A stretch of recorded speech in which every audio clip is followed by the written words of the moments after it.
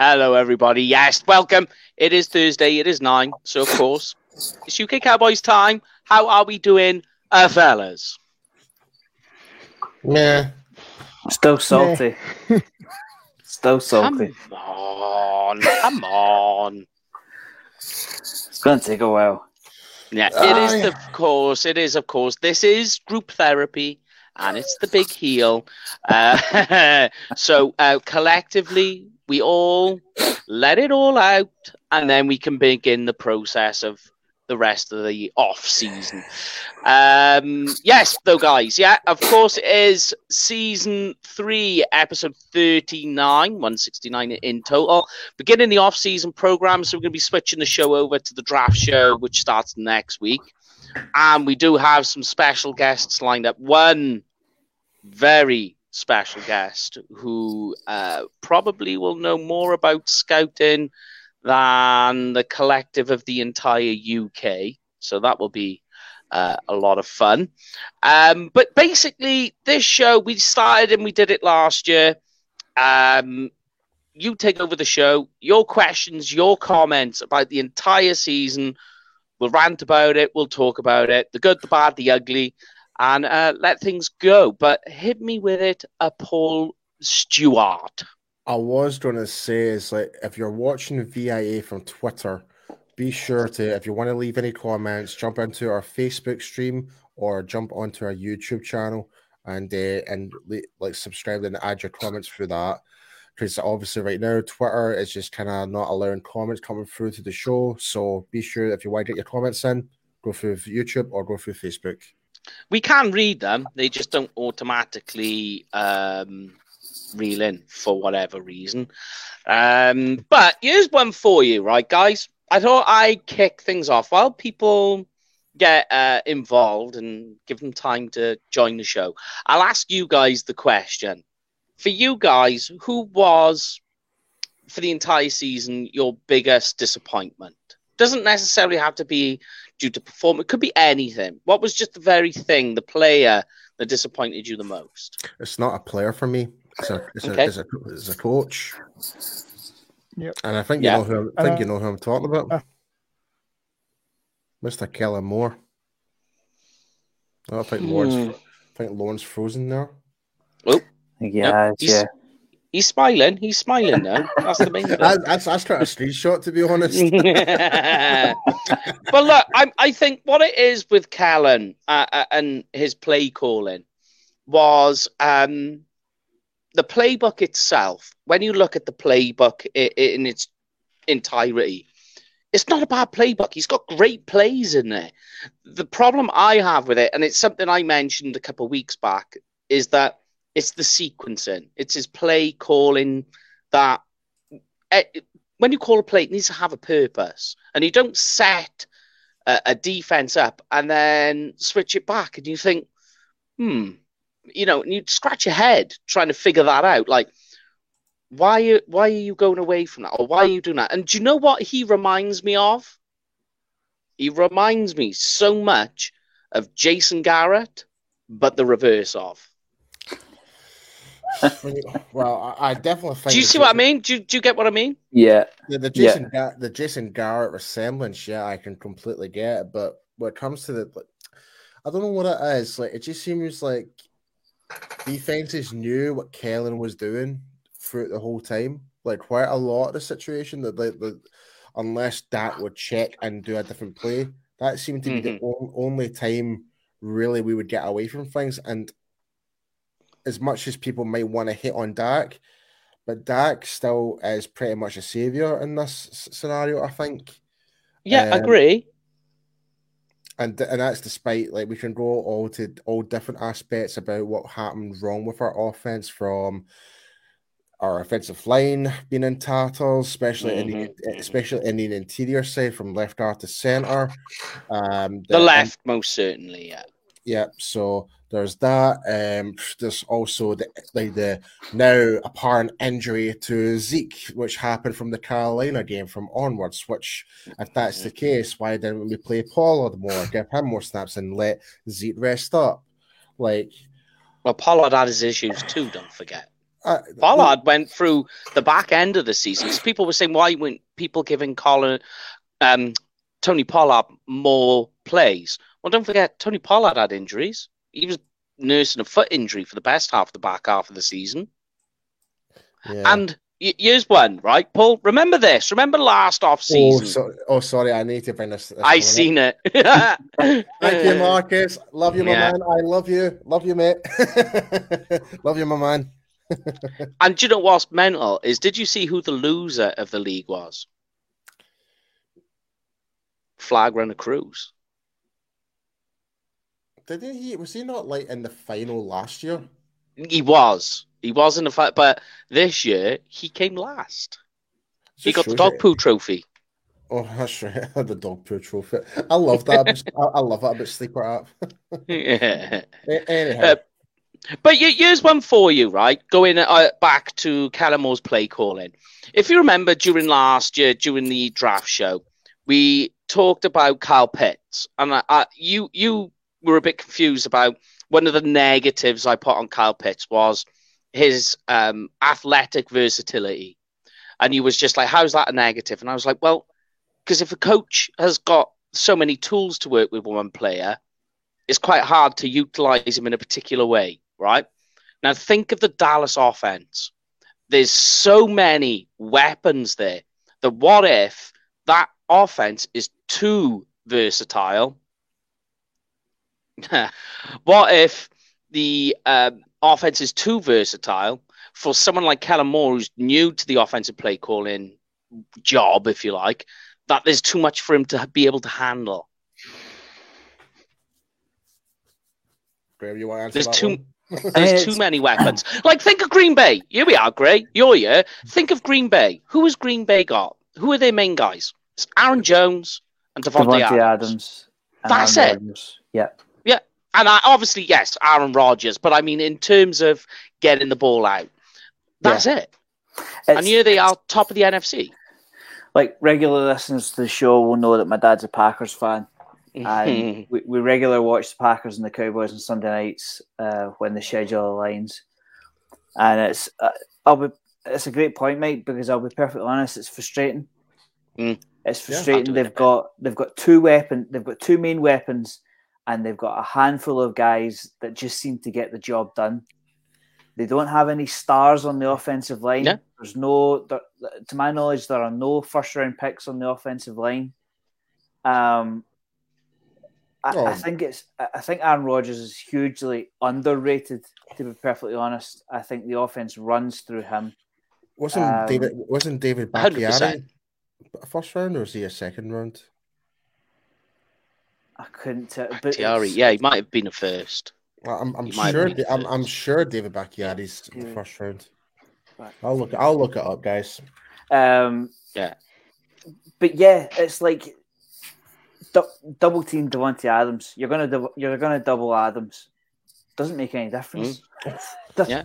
Look at the Patriots. Look at Patriots with Brady. Yeah. What? There we go. Brady. Who did he really have? It was Gronk. Yep. You couldn't say. You had Julian Edelman, but Edelman didn't really score. He didn't really score many touchdowns during the regular season. He was great in the postseason. But if you think about it, that's really, and like, offense is it's KISS. Keep it simple. The simpler you can keep it, I think. Obviously, you have more elements like the Cowboys have. Two good running backs, Dalton Schultz, Blake Jarwin. That's your 12-man formation sorted. Three great wide receivers. One includes Cedric Wilson. He's got obviously parts of his game. He's got warts to his game that he needs, but throw him into the mix. I just think, is there too much versatility in our offense for somebody like Kellen to be able to put it all together? There's just too much. Here's you just made a kind of interesting point now. Now my mind's just went to shit there. Sorry. Right, I was talking about Gronk, talking about versatility, wide receivers. It was the bit after that. Fuck. Oh my god. I'm sorry. Yes! The train is gone. The train is gone. This is how frustrated I am about this. No, I remember now. Like You got it. It's back again. It's back again. Right. It's all to do with Kellen Moore, right? And it seems to me that. Oh no, never mind. Never mind. Just forget what I just fucking said. Go for it, baby. Go for it. I can't remember. My heat's mushed. Well, Paul tries to get it back. I mean, I find it. Oh, there's the answer there. Stop drinking, Paul. I admit it, Lloyd. I admit it. I find it quite strange that. I think that's what following the Cowboys does to you. Makes you drink. We're dissecting Kellen Moore, but how many interviews has he been on in the past week? True. teams want to interview him for the head coaching job, whereas we're criticizing him as a coordinator. I wonder if you gave half the coordinators in this league his talent, his range of talent. So you've got at least 2 number 1 receivers. You've got a very, very good third, if not second. You've got a stud running back, a replacement, 3 first-round talents across that offensive line, and Dak Prescott. I wonder how the better half of coordinators in this league would have done. Yep. I'm just trying to remember how many first rounders do we actually have in our offense? We've got Zeke, we've got Tyron Smith, Zach Martin, CeeDee Lamb, Amari Cooper. Is that 5 we've got? 6. Yep. 6, I think it is. Who's the 6? Zach and Tyron, Zeke, Amari, CD. No, I'm counting. And obviously, Amari, although he wasn't a first-round pick for us, we gave up a first round. Well, you could say him in the first. You could say Lyle, but he wasn't really a first rounder. Yeah. Technically. Yeah. He had that nasty jumping out of the window incident with what was his name? Never mind, we won't go there. But here we are. Here's a good question that we can lead on to, because it is the fan rant and it's about everyone's questions.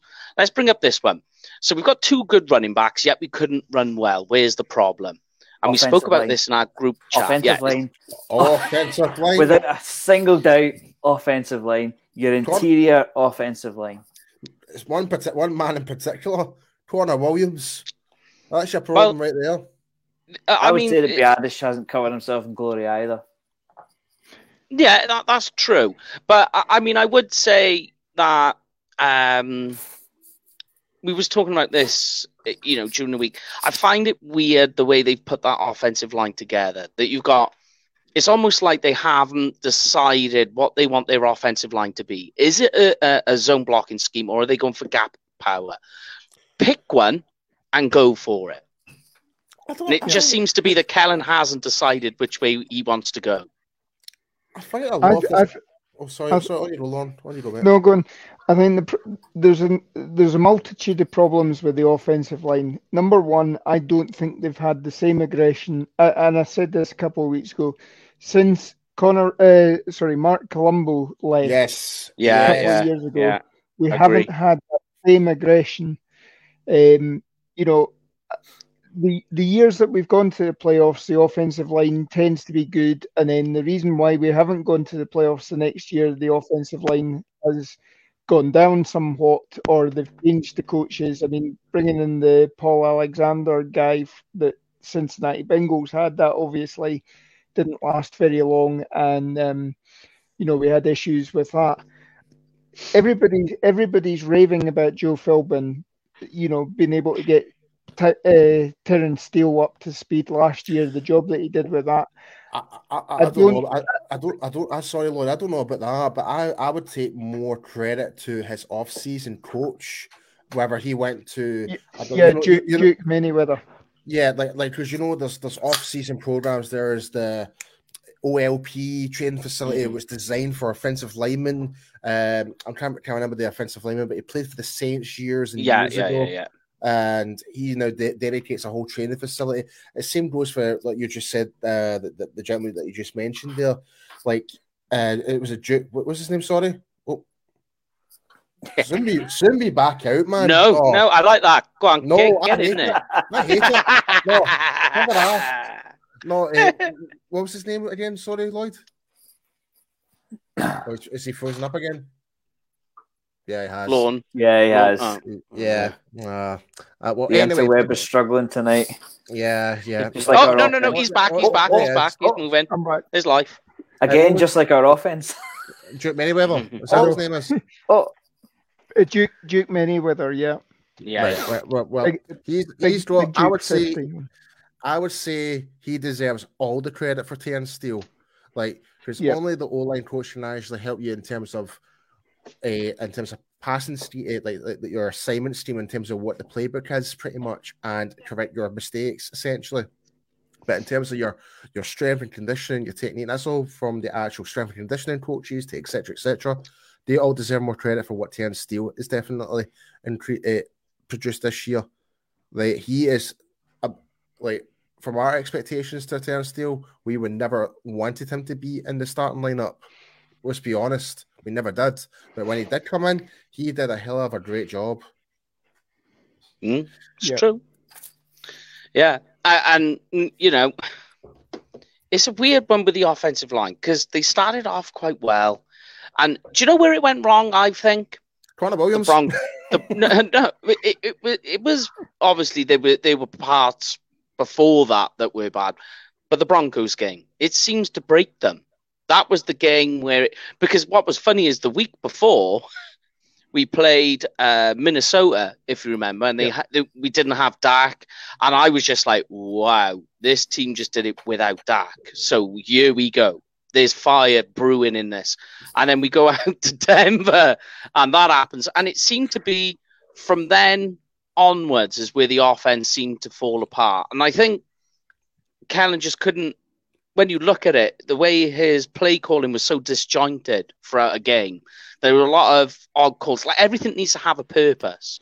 Like, you call the play, it needs a purpose. So it's weird that as soon as we went and played Denver, it seemed to be that everything fell apart, even in the run game. Yeah. I mean, we've heard in the past week that Zeke was dealing with it. Was that PCL? PCL. PCL. Terry was dealing with. Yeah. I mean, you could almost suggest that something happened injury-wise after the Denver game. Could be. You know, like psychologically. I fully expected. You know, if Connor Williams had come out and said, "Yeah, I was dealing with a chipped bone in my leg or in my knee, or something was torn in my knee, or this, that, or the other," you could have go, "Well, okay, maybe that's why you've played so badly." But nothing's come out yet. That's the thing. That's the thing, though, Graham. It's like, if they said it so early on, then we wouldn't be so harsh on them. But because they've now announced that after the season's now over, you're like, well, why didn't you tell us bloody sooner? It's like, now we're criticizing why Zeke hasn't produced, he has produced to a certain extent, like. And I know Valenti's here chatting away, and I saw one of the comments says he wants to trade Zeke, and I'm sorry, mate, I have to disagree with you on that one. You can't anyway. We can't. He's untradeable. He's untradeable at this stage. Like, no one will take this contract regardless. And if there's one person you want to moan at about that, then it's Jerry Jones at Valenti. But what I will say is, and it kind of goes back to my main point when we kind of first started, is like, if Zeke was if he was injured dealing that, and if they just be more transparent with the public, with the fans, what is going on, we would probably get a better understanding and not have this pure boiler pressure on our expectations so high. Yeah, do you know what I mean? Because it seems to be, if Zeke's still in the game, it still increases our expectations. Saying, "Oh, we want to see it to get 100 yards." Yeah, but he's pretty much got one leg, pretty much. I mean, come on, you know. So, that's what annoys me. That's what annoys me. Here's one for you. Andrew says, "When did Zeke play well this season?" A good example of how they were using Zeke and when he played well. I know this is going to sound a bit weird to say. In the last game, He literally saved Dak from hitting the dirt. He blocked 2 players in one play. Zeke was our That's best. saving Dak an injury. Zeke was pretty much our best offensive lineman in that game, but he wasn't playing offensive line. Yeah. But that's the whole part of being a running back as well. It's like it's not so much just rushing the ball; it's also giving that extra coverage of cover for your quarterback to make plays. Yeah, I'd love to be a fly in the wall in the offensive meeting room, because Zeke must go off on a regular occurrence this season. Like him having to do so much blitz pickup, it's unbelievable. He should. Yeah. You don't pay somebody $15-16 million to pick up blitzes. Yeah, you pay exactly. him to go and get 1,000 yards and 10 touchdowns. He's doing somebody else's job. Yeah, and just to follow up with Valenti Senior, his job is to run. I'll bring up the comment. Yes, I agree. Yes and no. Yes and no. Like his main, he's to run the ball. But put it this way: the reason Tony Pollard, go on. Sorry. But if the play call is to be is for him to be a pass protector, that's not on Zeke. That's on Kellen Moore. You know. But also, like what I was going to say to my point is, people are saying, "Oh, give the job to Tony Pollard." What we're arguing about here is with Zeke's pass protection. The very reason Tony Pollard is not a starting running back is he cannot block. He cannot pass protect. That's why Tony gets so few snaps.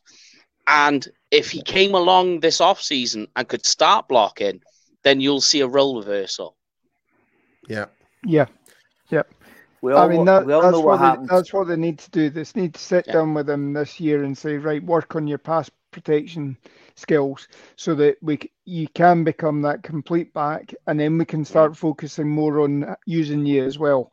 Because teams know that when Pollard's in and Zeke's out standing, it's one-dimensional. But I think the problem as well. Is Kellen Moore came from Boise State. Boise State traditionally are a passing first offense. They are very much. So he's not used to run. He's not used to having a rush offense, and I think that's been reiterated. I mean, you go back into when Kellen Moore was playing in the NFL. He was at Detroit with Linehan. Linehan was typically a pass-first offense there. He then came, was brought across to Dallas here under Jason Garrett. Jason Garrett forced Linehan to be more running the ball. But even so, we never really truly delineated away from the pass under Linehan. And then Kellen Moore got his hands on it, and slowly and surely we've gone away from the run. And this year, I don't know how many, Kellen can actually say, oh yeah, we did call run plays, like he said in the Tampa game where we called 26 run plays or something, and Dak had just checked out of them because of what he'd seen at the line. There's maybe you need to have something where you can actually override Dak on those calls, so that because we need to establish the run to set up everything else. Yeah, and that's the thing. The way this offense, when you look at how it's built, is actually built for the run to set up the pass. Where Kellen's trying to do it the other way. But you kind of lost connection with us when we were talking. I was saying it's quite ironic that Kellen Moore's play. The style of his play calling is almost like a reverse of what Jason Garrett was doing. Like Jason Garrett only really ever did 4 things on offense. Kellen Moore exactly the same. Because remember, like with the Jason Garrett era, when he used to play a pass, and think about this season. Think about with Jason Garrett, the screen passes, the bubble screens, the jet sweeps. Where have they gone? Did you see one this year? Nope. Well, you saw them, but invariably maybe a couple of with CD Lamb coming across. Yeah. Or you saw Dalton Schultz getting blown up on it or whiffing on his block, and the only time we ever. Yeah. The only other time we ever seem to do it would be a trick play, and then Cedric Wilson be throwing the ball. Like here's what we have seen jet sweeps to CD at one point. And I think Brian I was exaggerating slightly. They were a couple. But what I was going to say is, it's like when you're kind of mentioning about the whole polar opposite between Moore and Garrett, just for people's perspective, think of it this way: Jason Garrett was run, pass. If it was third down, just to try and make that extra bit. Whereas Kellen Moore, it's pass, run. If you know what I mean. Yeah, like, no, it is. It's the polar opposite of each other. Yeah, and that's why we're seeing lesser production from our running backs, regardless. But yet we still, like, you could probably debunk it because it's 17 games a season, but still, because even with lesser carries, we still managed to get 13 touchdowns and 1,000 yards from Zeke, and not to mention the stats from Tony Pollard this year. So if anything, all things considered, with a diminished run game, we've actually still been okay. Like, when you put it in perspective, it may not look pretty, like when you're watching it live on the game. Yeah, and I just want to use Brian's comment here and get your guys' opinions here about Linehan, that he's no longer in the league, never adapted.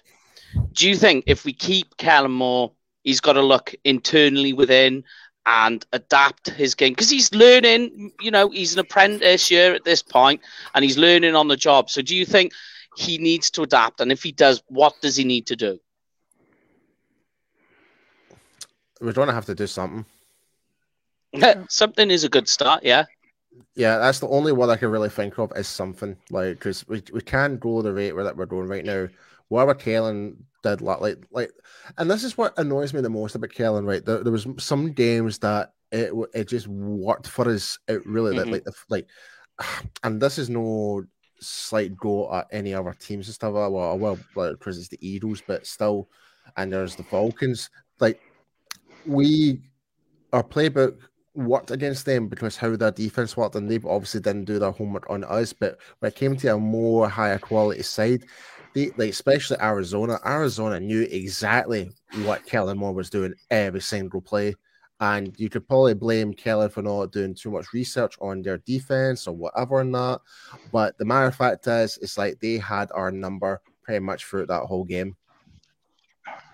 So Denver is really, for me, where it started to go wrong. Yeah, and I don't know if maybe perhaps it's a psychological thing, because I can't speak about that because you're not in the locker rooms and in those conversations, so you don't know. But I just wonder if perhaps Denver psychologically made something snap in them that, these 4 things that we keep trying on offense aren't always working anymore. What do we do? And it's like as if Kellen Moore in his playbook, he's run out of ammo, and the guys out on the field are just going, so what are we doing? Actually, so here was one of the things I kept talking about is Kellen Moore actually holding back on some of the plays, saving it for the playoffs. Well, that's completely debunked my theory. Yeah. Like I genuinely had it in my freaking mind that Kellen Moore had, like, literally, what was the coach for the Water Boy? He had those special playbooks that were right on the door. Yeah, his little green book. His wee green book. I literally thought that was going to freaking happen, but no, it's like, you know what I mean? It's like, come on, man. It's like, I don't know. No, I'm with you. I know where you're going. Yeah, I know where you're going. Kind of like what Georgia did to Alabama. That they stink up one game so that they can win the bigger one. But guys at home, just so you know, send in your comments, give us your rants. It is the group therapy. It's a group therapy show. Ready? So next week we can begin the draft series. So just so you know, I'm up to 400 players. So I'm hoping to double that by next week. I will send you a copy, mine, Paul. I was meant to send you last year's one. I never did. Yeah. I think Graham got that reference there. No, I got you. I mean, what do you guys make of this being Moore's first winning season as coordinator? See, that's the weird thing. It's like, even though we had a winning record, it just doesn't feel like it's been a winning record. And I tell you why. It's because of how stacked the roster is. That this roster was so talented. You could say he was more talented than the 2016 roster that made a deep run in the playoffs. And when you look at what's coming ahead, so next year or next season and the seasons after, there are a lot of question marks because there's a lot of free agents going out the door. There's players where you wonder how they're going to develop, like Chauncey Golston is a good example. Like, how are they going to progress? Mm-hmm. Yep. Like, it's a tough one on Kellen Moore. I mean, see if you were to say to me that Moore takes a head coaching job tomorrow, I'll be honest, I don't know how I would feel about it. I wouldn't be up or down. Yeah, to be perfectly honest. I'm with you. Yeah. If anything, if Moore was to go to a head coaching role, at least we could try and find an offensive coordinator that might actually complement Dak to his strengths. And like, it just feels as though we weren't playing to our strengths to a certain extent. Like, we tried to do it, but at the same time, there was a lot of disconnection within the players, I felt. I don't know. It was just more the flow. And here's one. When you look at the passes Dak has to make in the Kellen Moore playbook, if you like, none of those are easy passes he's been asked to make. Like, look at the Aaron Rodgers again. We'll go back to that, to Davante Adams. What's the idea of their play? Just the idea of the play is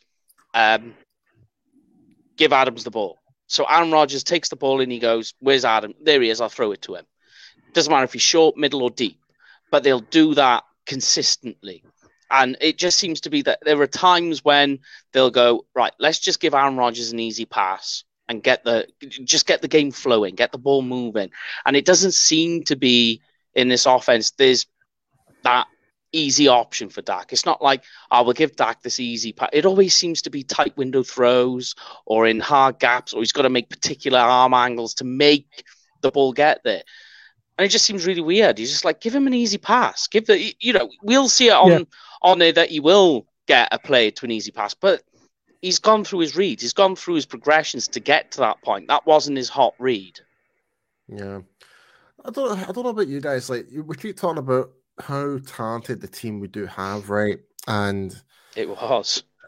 Like, personally, I still believe in Dak. I do believe in him, right? Yeah. But here's the thing. Do you think with all the talent that we've got, and this is more to do on us as fans, more than anything, do we put too much pressure on ourselves of expectations? I think we do. But that's called being a fan. It's true, though. Yeah, you're right. But it seems to be like, if we're doing well, everyone's up and irate, but we do really, really bad, it's like, our quarterback's trash, blah, blah, blah. Like, I remember, like, everyone would slate Tony Romo. I don't know. I was trying to ask Lauren ask the question. I was going to say Lauren would probably remember more Troy Aikman getting absolutely bashed left, right, and center by media, especially during the '89 season and stuff like that, during his rookie year. Like, it's like he's not the quarterback that we ever wanted. You know what I mean? Mm-hmm. So, but I mean, I don't know, Lloyd. Like, here, 45 million now will probably be absolute pennies not cents or whatever in the next couple of years. You know what I mean? The way how everything's going up in price, like that. Like, remember when everyone went ape shit? Sorry, excuse my French here. When Tony Romo signed the $60 million contract. Remember when everyone lost their mind over that? Mm-hmm. But I had no problem with it. But there are three quarterbacks in recent history where I thought absolutely no chance does he deserve to be the highest paid player in league history. Kirk Cousins. Yeah. Right? The guy we played on Sunday. Yeah. Absolutely no chance. And Derek Carr. Yep. In recent history, the three of them have been the highest paid quarterback in the league, highest paid player in the league. Whether the best player in the league, not a chance, not even anywhere near it. But it was just their time and their opportunity. I mean, think, what what was his Joe Flacco. Joe Flacco won the Super Bowl, became the highest paid, and did nothing since. It's not even on a roster. Simple as that. It's as simple as that. Is he not in the Jets? He might be as a backup. No, he was when he hit the Jets, but a backup. But this is my point, though. He won the Super Bowl in a contract year. So do you really get rid of the guy that's just won the Super Bowl? Of course you don't. So they paid him. And he did nothing after that. He did absolutely nothing. Why? Because he was gobbling up all of their salary cap, and they had to let people go. They had to let folk walk to pay him. Who was his name? Steve Smith wasn't one of them, wasn't he? Went to Carolina. Yeah. Well, went back to Carolina, did they not? For one season. Like from the Ravens, yeah. Yeah. But a quarterback can't win the league on his own. No.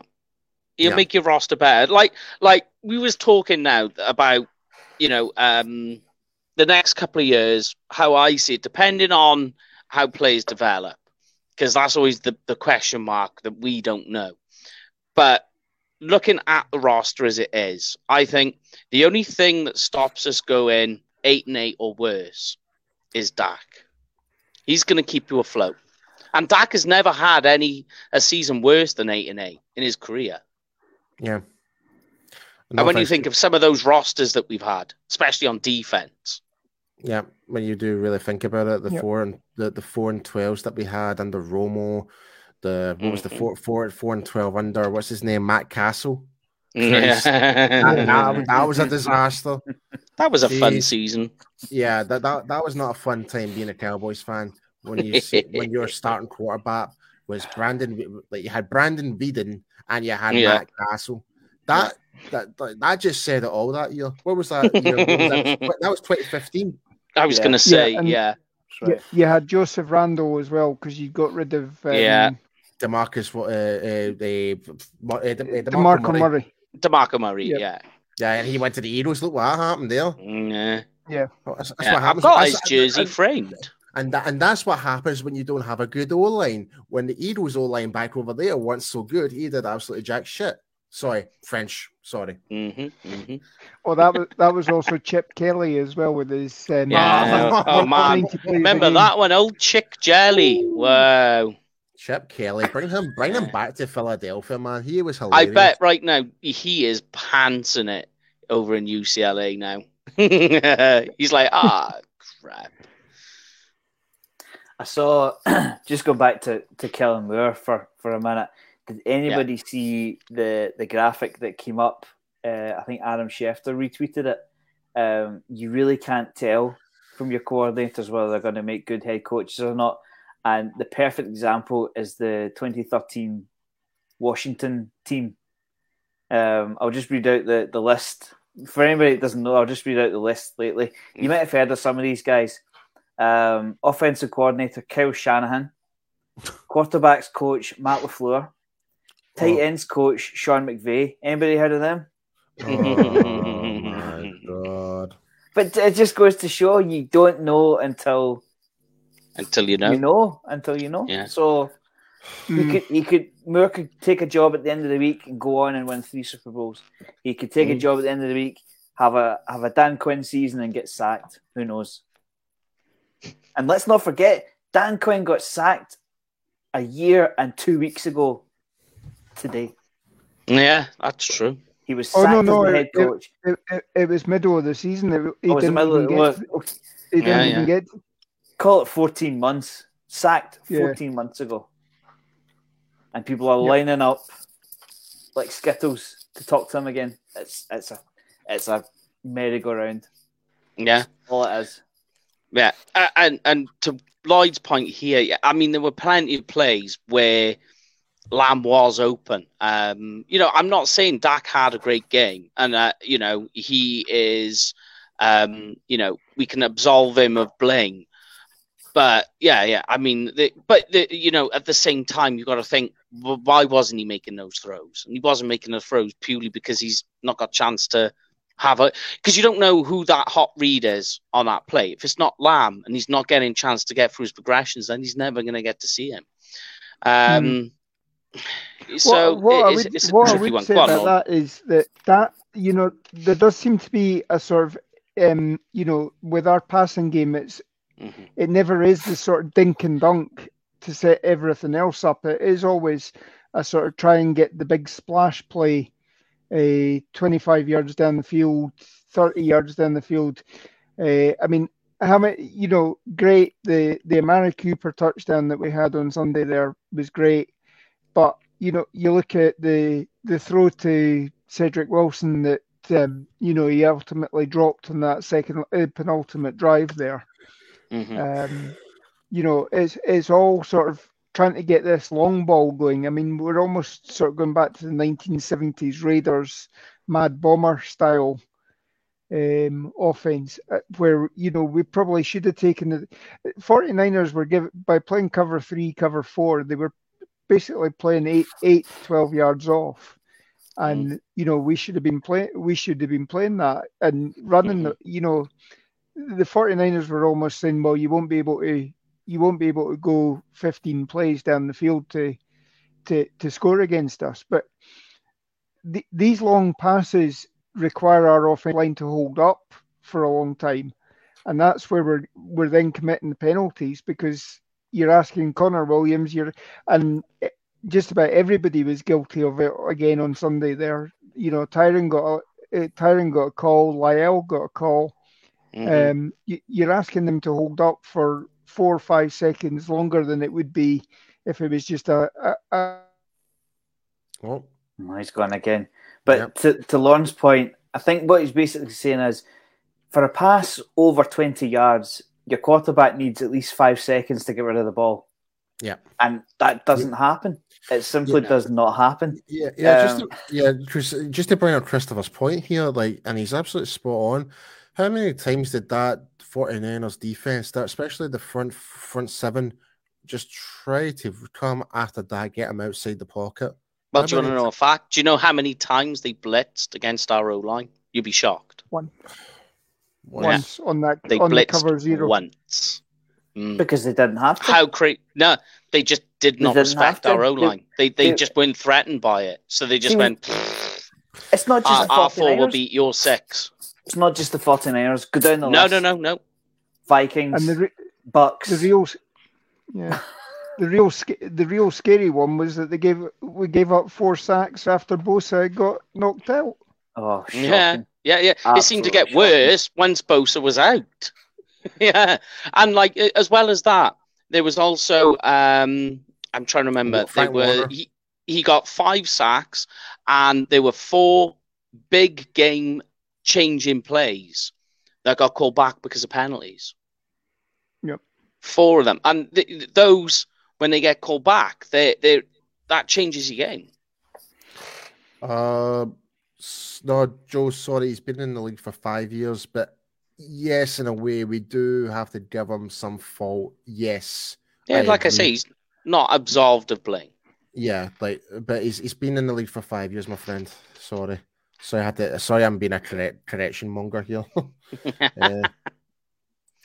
Yeah, but I mean, we had a comment here that sorry, on your mate. He did use his legs.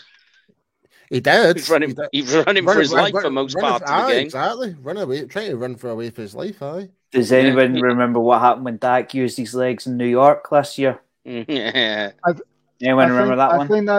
I think that's the thing, though. I mean, if you look at Alex Smith when he came back last year after nobody played well. No one did. It takes you a year to get back and have a healthy season to actually get your instincts back. I reckon we probably will see Dak run the ball more next year. Now that he's got the comfort level. Yeah, run play options like quarterback runs. RPO. Yeah. RPO. Yeah. Yep. I mean, I don't know about you guys, but I've seen a lot of get rid of Dak, get rid of Zeke, get rid of, and you literally cannot do that. Because if you cut somebody, you have to pay their entire guaranteed salary in that season. So you literally can't do it with everybody. Yep. And there's the cap hit as well for doing that as well. The dead money. Yeah, all the dead money. We can't do it. Like, as much people might hate that, might hate Zeke, they're here to stay. Like it or lump it, we're just going to have to deal with it. And when you stop and you think about it, there's teams with a lot worse quarterback and running backs in this league. So if you go back and you look, and I mentioned this before, look at the NFC in terms of running backs. Zeke was second. Only Dalvin Cook had more yards and touchdowns. Yeah. So look at it that way. And, you can say like, oh, we're never winning a Super Bowl with Dak. Okay. Go tell Nick Foles that. Go tell Jimmy G, who we just played, when he was in a Super Bowl. Try to tell Trent Dilfer that same question. There's another one. You just mentioned Flacco. Go tell him that you can't, you're not going to get to a Super. It's not just about one guy. It's roster construction. I've just on the quick sum. Does anybody want to hazard a guess how much over the cap we would be if we cut Dak and Zeke? Oh, God. It would be astronomical. I think it'll be roughly about the 40 to 50 million mark. It's going to be more than that. Lauren? Oh, it'll be about 65, I think. Mike? I think it's going to be more closer to 90. If we were to cut Dak and Zeke tomorrow, it would be $68.8 million. Okay. I was way off. Over the cap, and that's before we've signed any safeties. Here we go. We're getting draft already. Or Randy Gregory. So in the draft, here's two things, right? By the way, just so you know, we are doing a draft show again this year. It's not 24 hours though, Thank but God. we will. It's not a 24-hour draft show, but we are covering all 3 days as the draft happens. Yeah. The advert. As we did last year, we got a fresh one coming through, so that's going to be fun. But I say, right, here's one. I think we're all in agreement. First round inside offensive lineman. Yeah, it has to be. It has to be. Like we're talking about. Like, I know Valenti made the comment saying we should be going for a center, but I think is it Linderbaum? Is that I think he'll be gone way too soon. I think. Oh yeah. Like, there's no chance we'll get him. So. If there's a worthy inside offensive lineman on the guard position, yeah, take him. If he's if we think he's worth within pick 24, yeah, go ahead and pick him. But if he's not, and we think we could get better of a value, what we've done in the past for getting Jabril Cox and stuff like that, then so be go back to the second round, get me a picks. Try and get more offensive men for your buck. You know what I mean? Here we go. Here's one for you, and I disagree. I think the offensive linemen and the tackles, the talent gap in the first round of what's there is pretty good. But the talent gap after that, the shelf, it drops off quick. Like, you got your likes of Aggies, Kenyon Green. Perfect example of a guy that you can get there. But here's one for you, because it's just you throwing your A&M. He said, I'm telling you, he will go in the first round, mind. Well, is that not Dane Brugler has said we should draft him. Yeah. Oh, wow. Okay. Well, I will take anything that Dane Brugler says, because that guy is an absolute guru. He did his first mock, and the Cowboys took Kenyon Green. You've got a wee counter argument here from Chris. But it does have to be. It does have to be, I think, a first round inside offensive lineman. I know that goes against the grain, but this year the inside guys, there's a deep class in there, and they're talented as well. But here's one for you: would you guys be opposed? Sorry, Mike. I think what we should mention that, within reason. Yeah. So long as we're not stretching for somebody, for instance, basically, I think we all agree, but I think we're all basically not. We're all taking it as implied that we're not going to take somebody. We're not going to take a second round talent in the first day just because he's interior. Basically, is what we're saying. Hopefully they don't stretch, but I think that's taken as read. But then they stretched for Travis Frederick and they stretched for Zach Martin. They were both. They both shocked us. That's a fair point, because what was the grade that Travis Federer was given? He was given like a Third round. Mike Mayock, who was sacked by the Raiders. Yeah, I was going to say. Yeah. That draft guru guy. He had a third round grade on. Yeah. Says the guy says we were going to draft Johnny Manziel. Yeah. So there's that. Had got his way, we would have. That is true. But here's one for you, right, guys? Because we were talking about it and trying to get. So we'll work on the offensive line in this draft. But would you guys be opposed to drafting? Maybe not completely early. So maybe we're talking 3rd, 4th round, a running back. Oh yeah, definitely. Yeah, it was discussed on the pods yesterday. I think it was that we should be turning over the running backs. You're talking that next year, Pollard's in his contract year next year, which is why I was saying it. Yeah. We don't have a big back other than Shiwu Alonalua, and hopefully you don't know how he's going to come back from a neck injury. Yeah, and running back position. Yeah. We all know how they go with neck injuries and running backs, but sorry, Lon, carry on. Yeah, no, the rest of the guys that we've had feature this year, Ito Smith, Jaquan Hardy, they're all small guys. We need that. You need another big back so that if anything does happen to Zeke, you've got somebody who can pound the rock between the tackles, and still allow Pollard to do the nice slashing moves to the outside. You still need this sort of thunder and lightning, and then even just use him as a fullback as well. If you're not going to have Connor McGovern, who knows? Connor McGovern may step up with another year's training. He may actually step into the offensive line and be functional this year. Who knows? Yeah. I know I'm not on comments tonight, but I need to bring this one up from Brian. He knows I would bite on this comment. Brian, you're wetting my whistle with that one. You're going to say something else there, Graham? Yeah. Does it rhyme with silly? He knows I like the big-bodied, big uglies. Yeah. And that's the thing. I think that's something that we are definitely missing in that one side of the ball, like in the center and the left guard position, is that big, nasty, like just general aggression. Yeah. We've got Zach Martin, all pro, been to the Pro Bowl since he's nearly every year. But he has been to the Pro Bowl every year since he's been drafted.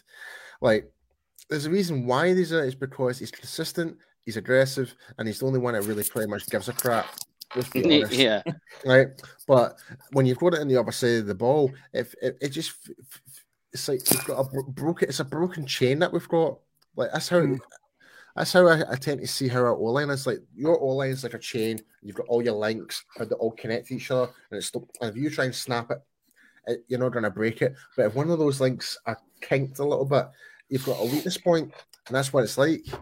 So it was no when secret. you watched it. Yeah, it was you watch every team when they came in attack the left, and that even included Tyron Smith, who's getting long in the tooth. Yeah, that's why the Rams cling on to Andrew Whitworth, to Donald, to Aaron Donald. See Aaron Donald. If you cannot keep Aaron Donald from getting through the interior of your offensive line, it's going to tear apart your entire offense. I thought you would want to go left and right. That's why it's so important, because if you can't block that, it's a direct route to the running back, to the quarterback. It's impossible to deal with. That is why it's so crucially important. And we're talking about guys. We're talking about Biadish and Williams. I mean, can you imagine Aaron Donald against that?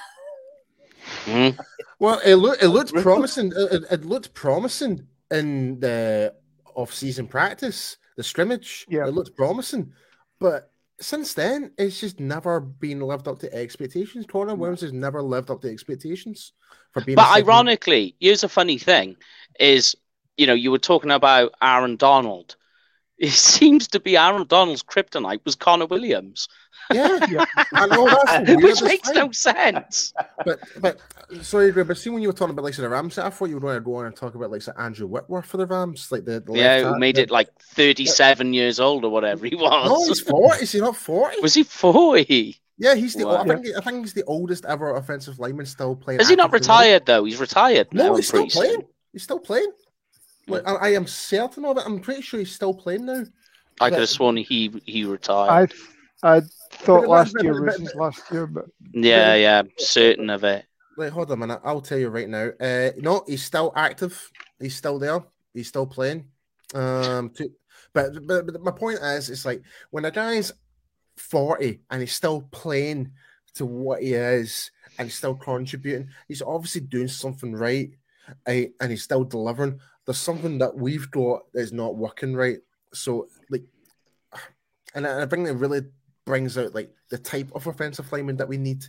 And Andrew Whitworth is a big nasty guy. Let's be honest. Like, he is a mauler of an O line, even though he plays tackle. But if he was like, for the guy his size and the way how brittle he is, he could easily be the exact same high caliber playing in the guard position easily. So here's a question for you, but because we're coming up to an hour and we'll wrap it up. Who is We haven't even talked about the defense yet. It's just a general rant. Talk about anything. But I was going to say, who is your free agent priority that you're on this team? Randy Red. Randy. Yep. Like we need help with the edge as much as possible. Like from what Randy has delivered for his first full on season, first off season as a Cowboy. Let's remember he got drafted. Was it in 2015? He got drafted, or was it? I believe. Yeah, I believe so. Right, and he's still technically on his rookie contract because of the years. Correct. He's missed out. Right, and this is his actual first full-on preseason, full-on like season playoffs, the whole shebang, without no interruptions, no suspensions, no Roger Goodell interfering, blah blah blah blah blah. And we saw what Randy can do when he's fully focused. Give the guy a chance, and we've stopped buying for all this time anyway. There is that investment we've put into Randy, and I don't see why not. We would not want to bring him back anyway. So that's my point. Like across regards to getting Randy back, I would definitely take him back in a heartbeat. Okay, here's one which I'm going to check to Graham because he likes safety talk. Who would you prioritize over these? Dalton Schultz or Jaron Kearse? Oh, you can only have one or the other. Can I ask a qualifying question first? It depends. I may not answer it. Yeah. Who's our DC? Are you giving me Kazee? Is Kazee re-signed? Is Kazee staying? Yeah. Kazee's staying. I'm going to go tight end over that one. You're going to pick Schultz, yeah? Interesting. I'd still pick Kearse, to be honest, because there could be because the reason why I say that, there could be one of those diamond in the rough tight ends in the draft again, or it could be a free agent. He's a good one. Oh, I don't think so. That's something that we haven't thought about. When the last time we did the franchise tag was on Dak, and there's nobody really who. I mean, maybe if Randy Gregory's playing hardball, if he's playing hardball. I don't think they could afford the franchise tag, to be perfectly honest. No. Yeah. Like Hooker doesn't, like, if you're like, well, let's just say we had the money to do the franchise tag. I'm trying to think of all the players that could earn that, but I don't think they will. So like, the players like Hooker, Kearse, Randy Gregory, all these players coming up for front, Gallup, for example, all these type of players. I wouldn't really say like you could really want to slam all that money in a franchise tag on. Oh, I mean, I don't know. That'll be too expensive. Very much. They'll tag him. Yeah, your O-line's got to come up through the draft. I know. Yeah. I can see. It does. You got no choice. I don't know I don't know what it is, but I don't know what the Bengals salary cap is, but I can see Armstead going to the Bengals to give Joe Burrow more protection, if I'm being honest. Like, as you know, it's one of those scenarios where you can actually see the fit, and like you can just like, if that's one player I can see going somewhere, it's that. I can see Armstead going. I can see Armstead going to the Bengals. Yeah. I think the Saints not got an awful lot of cap room. You're asking the wrong guy about cap. When it comes to cap, I don't really dabble in that. But Lauren's the man. The Bengals have got 42 million effective cap space this year. Yeah. Where they could do it then. Paul, I take that all back. Right now, the Saints are 73 million over. Oh, wow. Yeah. Ooh. How? Yep. How are they? But their season's over, and it goes like that when it's all finished. But here's one, though, to ask you guys. Would you re-sign? Obviously, the price is right, but would you re-sign Leighton Vander Esch after what he did over the last few games? Yeah, I would. If the price is right. Yeah, the price is right. And when you think of the linebacker position we've got, I wouldn't compete to keep him, though. Mm-hmm. I wouldn't compete to keep him, but we're a wee bit thin at linebacker at the moment when you think about it. Now, because we're not bringing Neil back. Are you guys happy to not bring Neil back? Yep. Yeah. I mean, he's going to. Neil's counting $2 million on our dead cap this year because he's got 2 voidable years at £1 million each, and those unless we re-sign them this year, they automatically accelerate into our cap this year. Other than that, I mean, Bernard, I think, is a free agent. Van Der Esch is a free agent. Who else do we have as at linebacker at the moment? We've got Parsons. Parsons, and then if you bring Leighton Vander Esch back, and Luke Gifford, I think he's staying in. Yeah, he's a free agent as well. Oh, is he? There you go then. Yeah. Yep. So we need to do something at linebacker, but at the moment, 4 linebackers hitting free agency. Yep. Because Neil, I'm not bringing Neil back. He looked promising to begin with, and I think he just struggled to get things moving. And then Leighton Vander Esch, in the back half of the season, certainly turned it on.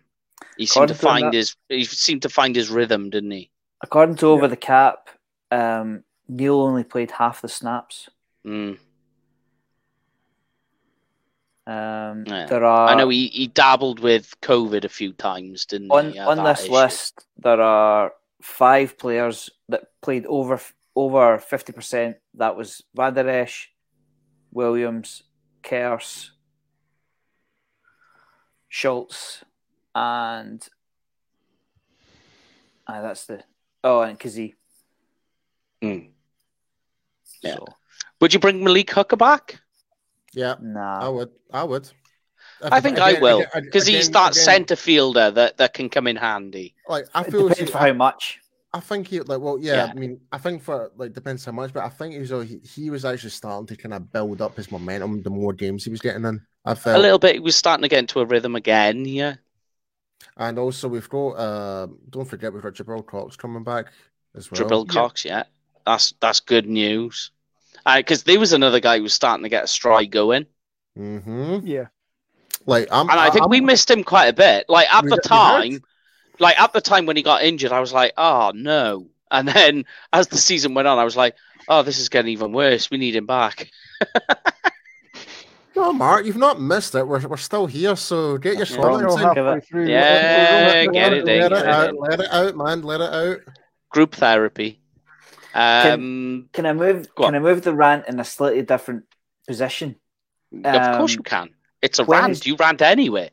When is Jerry going to buy some blinds? That is a great one. Like how many years have we seen where it's depending on where the offense is facing, it's killing. It's a $2 billion with a B, $2 billion stadium. Get some blinds up, Jerry. Or just give the stadium a nice pair of sunglasses. I mean, for anybody watching the Sky coverage, it was a little bit embarrassing. It was. Because they even built the stadium east to west. I know, which is the bit I never get. I do get the reason why, but yeah, you'd think that they would do it north-south. I mean, I get it. Fair enough. If you want to make insides brighter, or if there's something to do with the building code that it has to be a certain light, but see when you've got Cowboys players at home who can't see the ball, that's an issue. That's an issue for me. Apparently they've got blinds. They do. The whole thing, because this happened a few years back when Garrett was coach, and it With obviously led to it led to the old the sun's been coming up for 5 billion years, and it will come up for another 5 billion years. So they do have the blinds, but they obviously to close the blinds, that then limits the number of people that come in and out all at once or whatever. And you saw John Machota's tweet where everybody piling in at the start of the game. So you've got to, you weigh that up. Say somebody doesn't make a reception that possibly keeps us in the playoffs, but hey, we got 100,000 people in the stadium. There needs to be a line somewhere. And just to go to Andy's point, to hit that video board, you have got to belt that ball. The fact that Anga hit the board is more impressive than the fact that you think the TV that's hanging from that stadium is so low. Don't forget. It's a hell of a punch to hit that. Don't forget, years ago, the video board it did get raised up. It got raised, Right? And that says it all. But here's my thing about the whole windows and the stadium. Why couldn't they just get actual, rather than blinds, is get the window coverings, like outside, like blackout thing, mirrors. One side blackout, the outside you'll still have the shiny window. So it's like a pair of sunglasses. Or what you call it? What's that fucking type of glass that you can see one side? Like tinted one-way mirror stuff. Aye, and nothing can come in. So tint the windows. There you go. Exactly what we said. Yeah. Like that would, and plus it would actually look a lot cooler if I'm being perfectly honest. Yeah, when you're driving down that highway, but when you say it happens once, you go, okay, yeah. But then it has to be during that particular moment when we're when it's a playoff game. But the problem is it's winter sun. It always seems to be so it's low. Winter. It's always in the winter. It always has the problem because it's nice and low and it hangs there. See, doesn't it? I've also heard that if you hit the scoreboard, it's not a great punt because it's going so far up in the air that it's not. Going down. You've still got to really, really belt that ball to be able to. There aren't many people on this planet that would be able to strike that. Well, when you think about it, Graham, see if you're punting it from your own half, like say the 20-yard line, and you're trying to get distance on it. You're not going to get it up as high. You're trying to get more distance on it, but the more further down the field, you need to get more height, so you get more time for your receivers to get in position. Close down the guys trying to cough and kick it, basically. Yeah, so you're trying to like really drag it up in the air as much as you can, essentially. Yeah, you're going for your hang time. Yes, we have. Yes, we have. I've been to AT&T. I don't know how many times now that's been. So Jacksonville, Eagles, Chargers, Raiders. So 4 times I've been 4 times. And here's a fact for you, Christopher. The Cowboys have never lost at home when the UK Cowboys flag has been there. Oh, don't you put that blame on me, Mike. No. Yeah. You didn't have the flag. The flag has yet to see a losing game at AT&T. AT&T, true. But it has lost at an away on the road. Yes. Yeah. But we don't care that happened because the flag's home. Do you remember we told Heckman? Heckman was like, hang that thing from the ceiling then. It's like, if it's never seen a loss, hang it up. It's an omen. And we're like, mate, it's had an article written about it. There you go. We need to send Lloyd the flag. Yeah, you can hang it up there. But yes. Oh, so what we'll do when we've seen Christopher's barbecue, it was. Yeah, that looked tremendous, my friend. Like, so, yeah. As you guys may know, we had our tailgate party before the playoff game, and Chris joined in the call, and he really lived up to the expectations of how you barbecue and how you tailgate. Dallas barbecue, Texas barbecue. And needless to say, all of our mouths were watering in pure sheer jealousy. So we were. It's all right. So you know as well, Big Wheeler's offered as well to barbecue for us. He said barbecue, cigar, and whiskey, and I was like, all right then, yeah, I'll go with that. And just so you know as well, Brandon has offered to take us out for moonshine when we go over next. That's right. I remember that. Game of pool and moonshine. So we've got quite a lot to get on with. Oh, sorry. We need to see a lot of people when we're over. I know. Yeah. Big game up in Ohio. That'd be a lot of fun. But we will start to wrap this up, guys. So first of all, we need to let everyone know there is, of course, the UK Cowboys Super Bowl pie. This year it's going to be hosted in Scotland, in Glasgow. Make sure, guys, you get your travel plans, your hotel book, and most importantly, make sure you get your COVID, whatever you want to call it, all in place so you're able to get in. Although, I don't know, things are on the up, so that may all change by the time we get there. It's promising.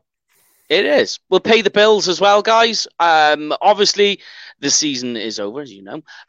But that doesn't mean to say we stop. We keep going, yeah. And also, so the Cowboys Experience. If you're going to go to a game next year, make sure you book it with Cowboys Experience. They have tailgate parties, fan meets, hotels, game day tickets, and events that you won't want to miss. And make sure, of course, you use the booking code UK Cowboys. Because what happens, guys?